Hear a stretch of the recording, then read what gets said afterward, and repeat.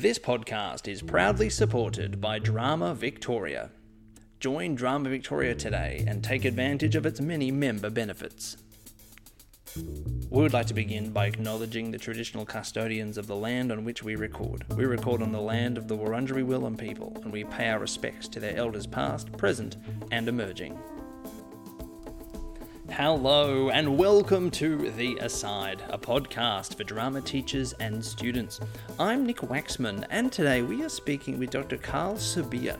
He is a researcher, educator, author, and speaker in the field of digital dependence, screen time, and attention spans. We are going to be talking with Dr. Karl Sebire about how technology has changed the face of education and how we as teachers can combat this new age of technology in the classroom. We're really lucky as drama teachers that we get to find that balance on a daily basis. But this interesting discussion around his doctoral research had me fascinated and interested. Without any further ado, I bring you Dr. Karl Sebire.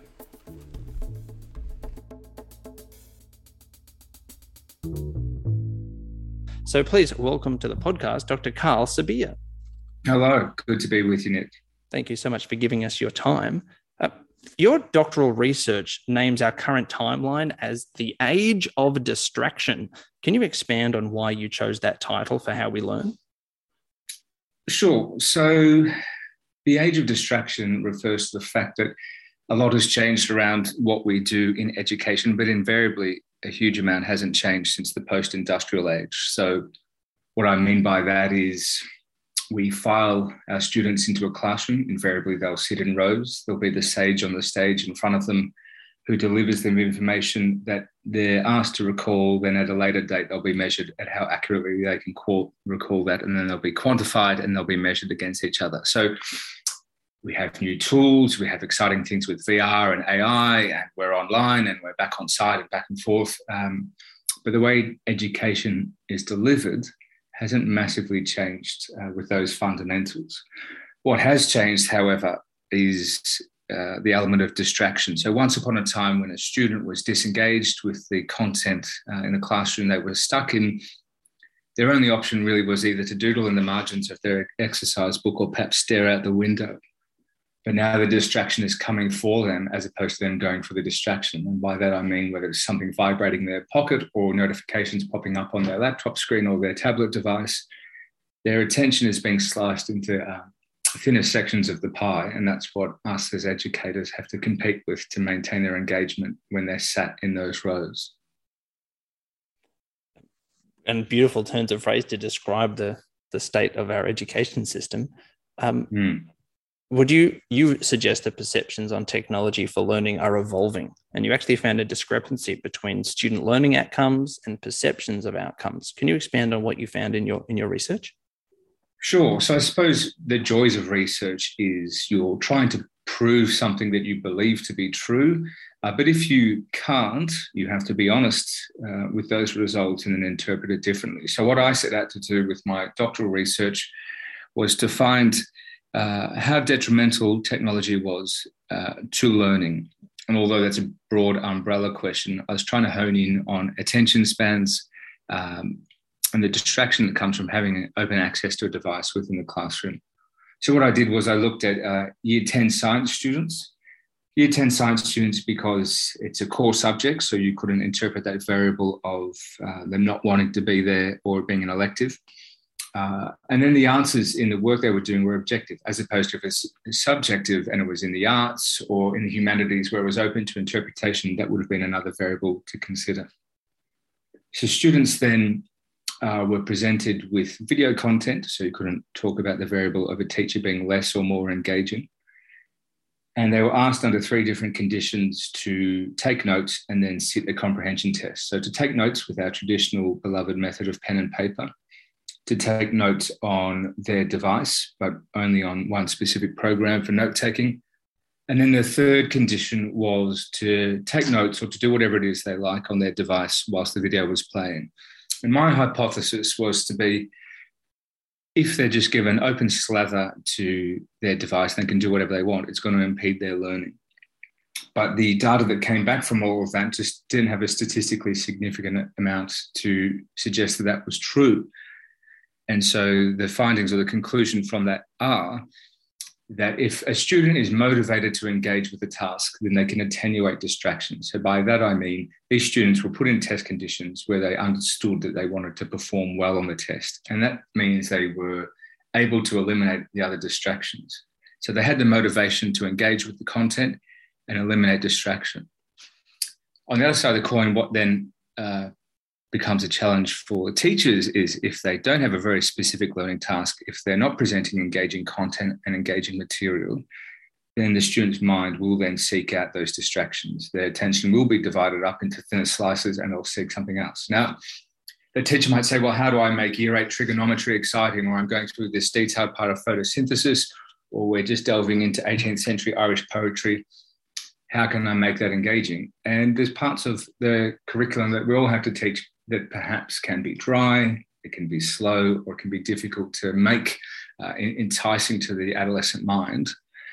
But we have to then tap into how can we chunk that down into segments where we can maintain a student's focus for a sustained period of time, keep them motivated so that they can eliminate those distractions. So in a nutshell, I couldn't prove that the technology was detrimental, but this was due to them being motivated to attend to the task they were presented.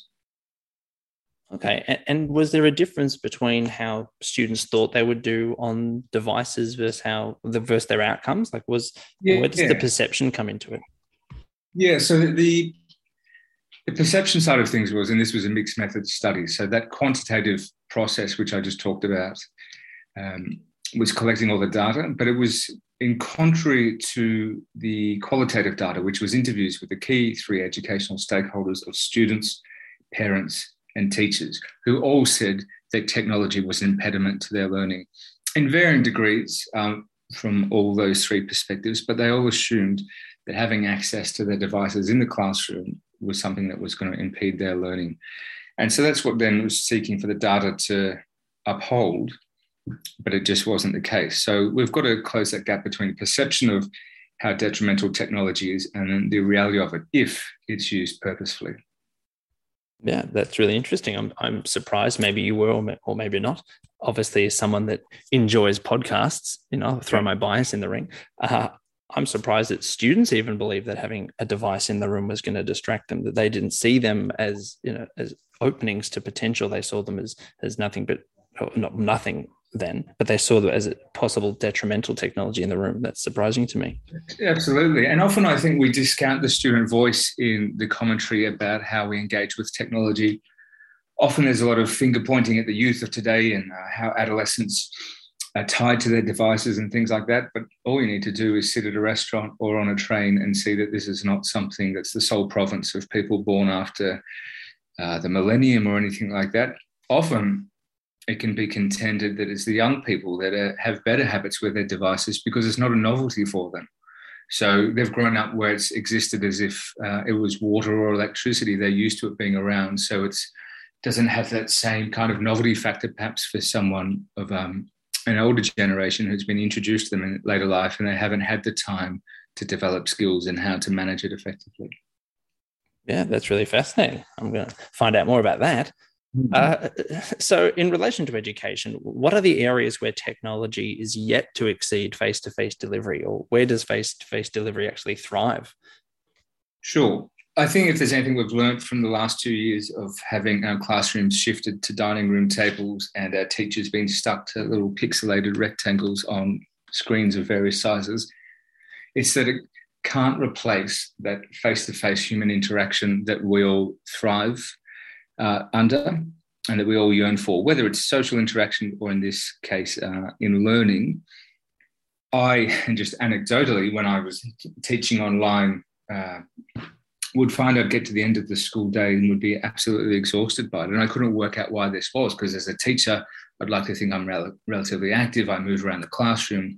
I'm talking for the whole day. I'm engaging my students as best I can and then moving around the school. And then sat in my study at home on the one chair for 6 or 7 hours was more exhausting. Interesting research has since come out, and you can find the National Geographic, about the fatigue that comes from being on Zoom for so long, because our brain is having to fill in the gaps on those cues that would otherwise just have naturally in front of us. So things like eye contact, body language, the natural cadence of conversation, things like in a group discussion, someone knowing when they can interrupt or interject, or reading the room, all of those things were lost. So our brain is working overtime to fill in those gaps, to pick up the sense of tone, to stop and pause when people accidentally interrupt, and then it goes in circles like that.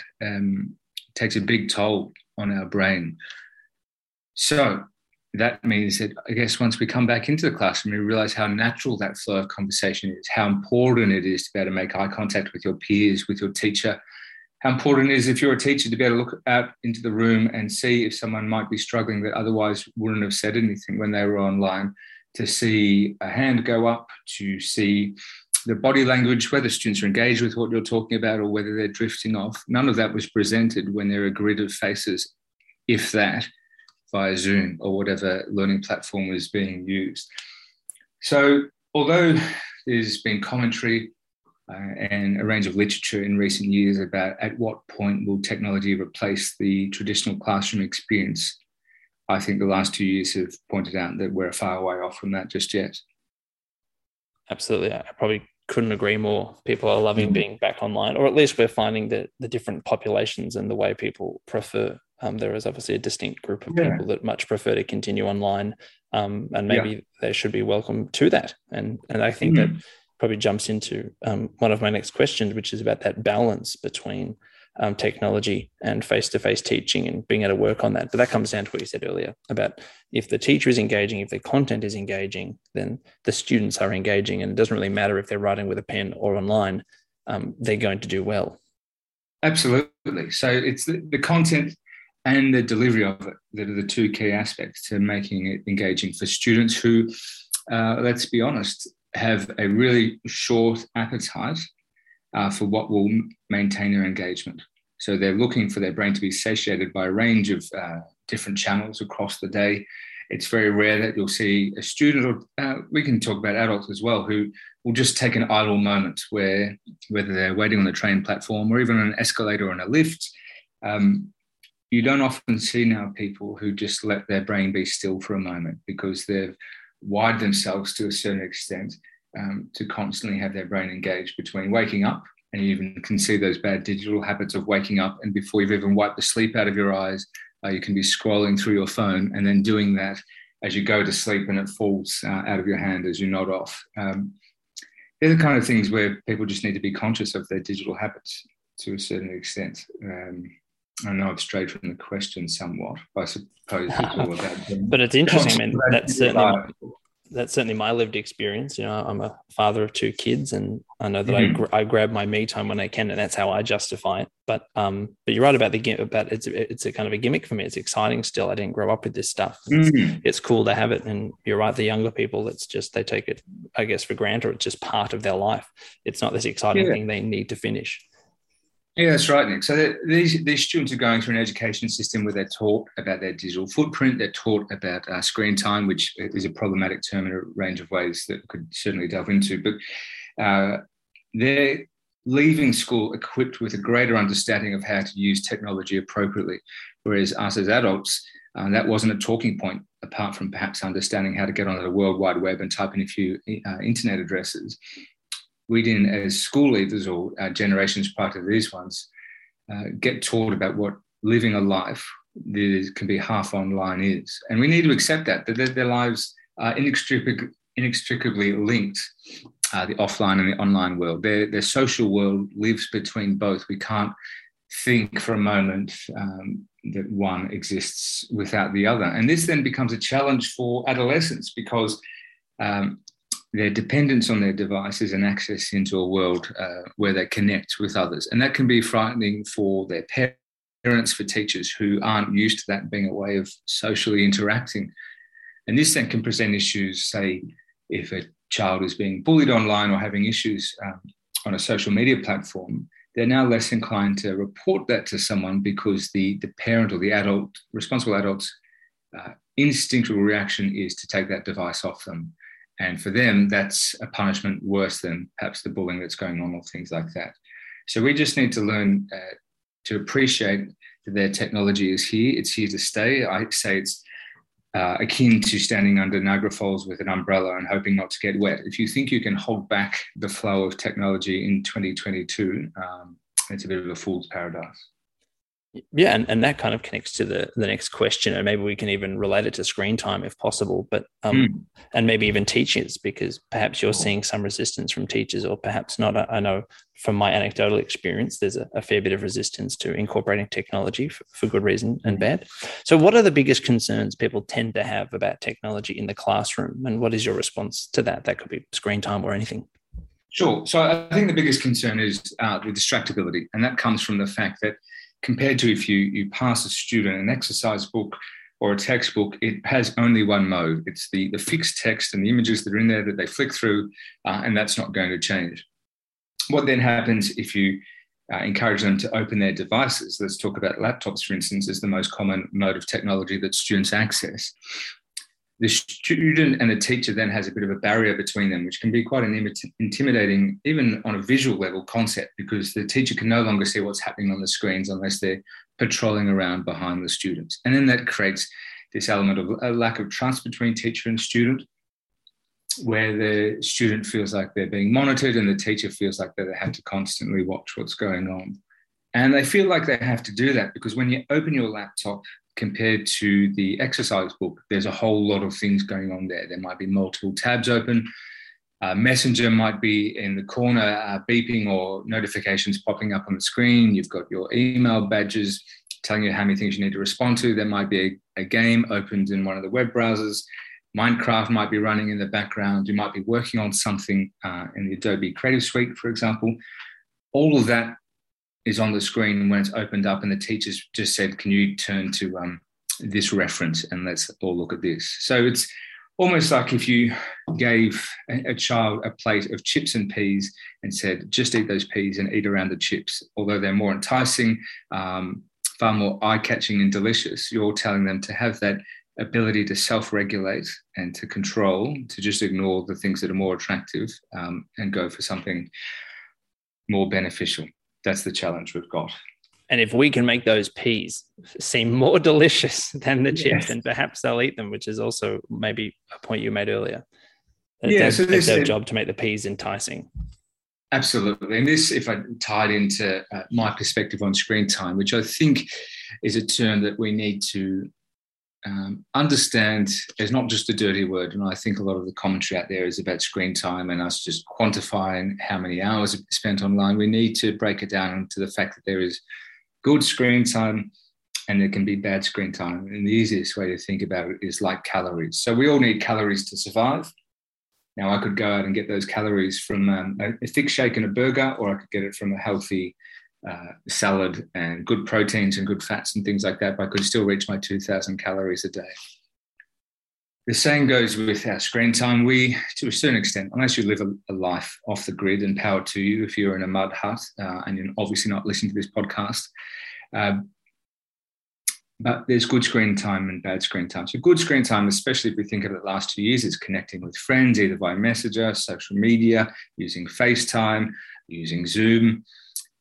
Maintaining engagement with others when you can't do it face-to-face. Technology is something that's enabled that and has been crucial for a lot of us to maintain sanity and connection over what's been a really challenging 2 years.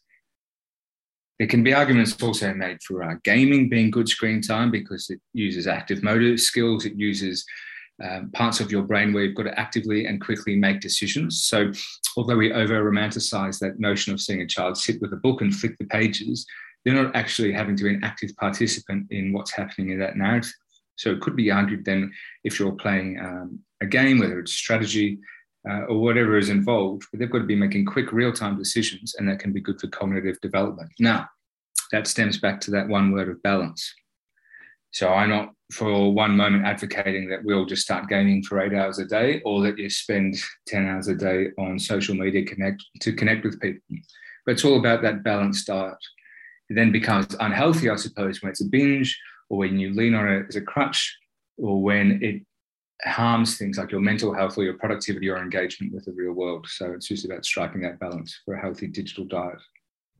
Yeah, and fear of the new is such like a classic human problem that it seems to be a part of our DNA forever. Our bodies are wired to fear difference and fear the new. How do we learn to appreciate the positives with that balance? How do we appreciate the positives that technology offers, do you think? Yeah, it's a great question, because I think we've been plagued as humankind with always fearing whatever the new development is. There's a quote about the overabundance of information being harmful and deleterious to the mind. And although that sounds like it could have been a tweet from yesterday, it was said in 1565 by Conrad Gessner when he was talking about the printing press. So we're half a millennium on from that. We know that Socrates talked about writing things down being harmful to the way we remember things. The telegram, the magazine, the radio, television, VCR, DVDs are all things where you can go back and you can easily find how people have feared new technology. So precedent has been set, and that should then help us at least understand that this is part of our human condition. We're going to fear the new. What we should then do, I suppose, is acknowledge that it is healthy to a certain extent to fear things when they're first arrived, but also to, I guess, embrace the fact that with that might come opportunities if it's thoughtfully approached. And thoughtfully approached is the drama teacher's bread and butter. We don't spend a huge amount of time with our noses in screens, but we certainly have probably taken PDFs over printed scripts of late, and you'll see far more people working off annotating scripts and things like that. I think maybe drama teachers are in a really lucky position where not being on a screen is actually part of almost every single drama lesson. And the lessons are often engaging in that way. Do you feel like, or is there any reason to believe that drama teaching and drama classes and creative subjects have a special niche in this space and we've carved out something really special? Or is that me just talking from bias? No, I think, and having worked in the creative industry side myself, and if I think about some of the toughest subjects rather to deliver, drama would have to be one of them over the last 2 years. If you think about those things I mentioned with our reliance on tone, on conversation, on body language, on eye contact, all those cues that when you take to the stage or where you're acting and performing opposite cast members, all of that was taken away. If any staff had to improvise more than anything and to adapt, and although I'm very over the word pivot, but to do that online, I think it was drama teachers, because overnight, a cast or your enthusiastic thespians were confined to the laptop screens, and you somehow had to adapt what it was you were hoping to achieve when you had a stage or you had all those things that you're used to at your disposal were confined to just a laptop screen. So I think out of all of the subjects, these creative fields that our students and teachers work in is something that we really do need to have that ability to be face-to-face. Now, that's not saying there's not a huge amount of things that can be achieved with technology, but I think more to integrate it with what we're doing in the offline world as opposed to replacing it would be something that's key to focus on. Well, excellent. Drama teachers will keep doing what we're doing, and then we'll keep incorporating new technology as it comes along. First Broadway, then Melbourne seasons, and then our drama classrooms. We copy what we see. So you're actually available to talk to schools and students and individuals and businesses and companies about the age of distraction. And where can we find you to find out more? That's right. So on the matters of screen time, the nuance of that, distractibility, the way the teenage brain works, I can be found on karlsebire.com. So that's KarlSebire.com. Please get in touch, and I'd love to take the conversation further with you. Amazing. Well, thank you so very much for your time today, Dr. Karl Sebire. Absolute pleasure. Thanks for having me. That is all from us from The Aside. If you would like to ask us a question, please do not hesitate to do so at asidepodcast@outlook.com. Feel free to send us an email suggesting a topic for a future podcast. We have a load of episodes in the bank, so feel free to go through our bank of over 350 episodes to find one that piques your interest. Huge thanks to Halebury for letting us record here, to Aaron Searle for providing the music, to Drama Victoria for their ongoing support, and of course, thank you for listening.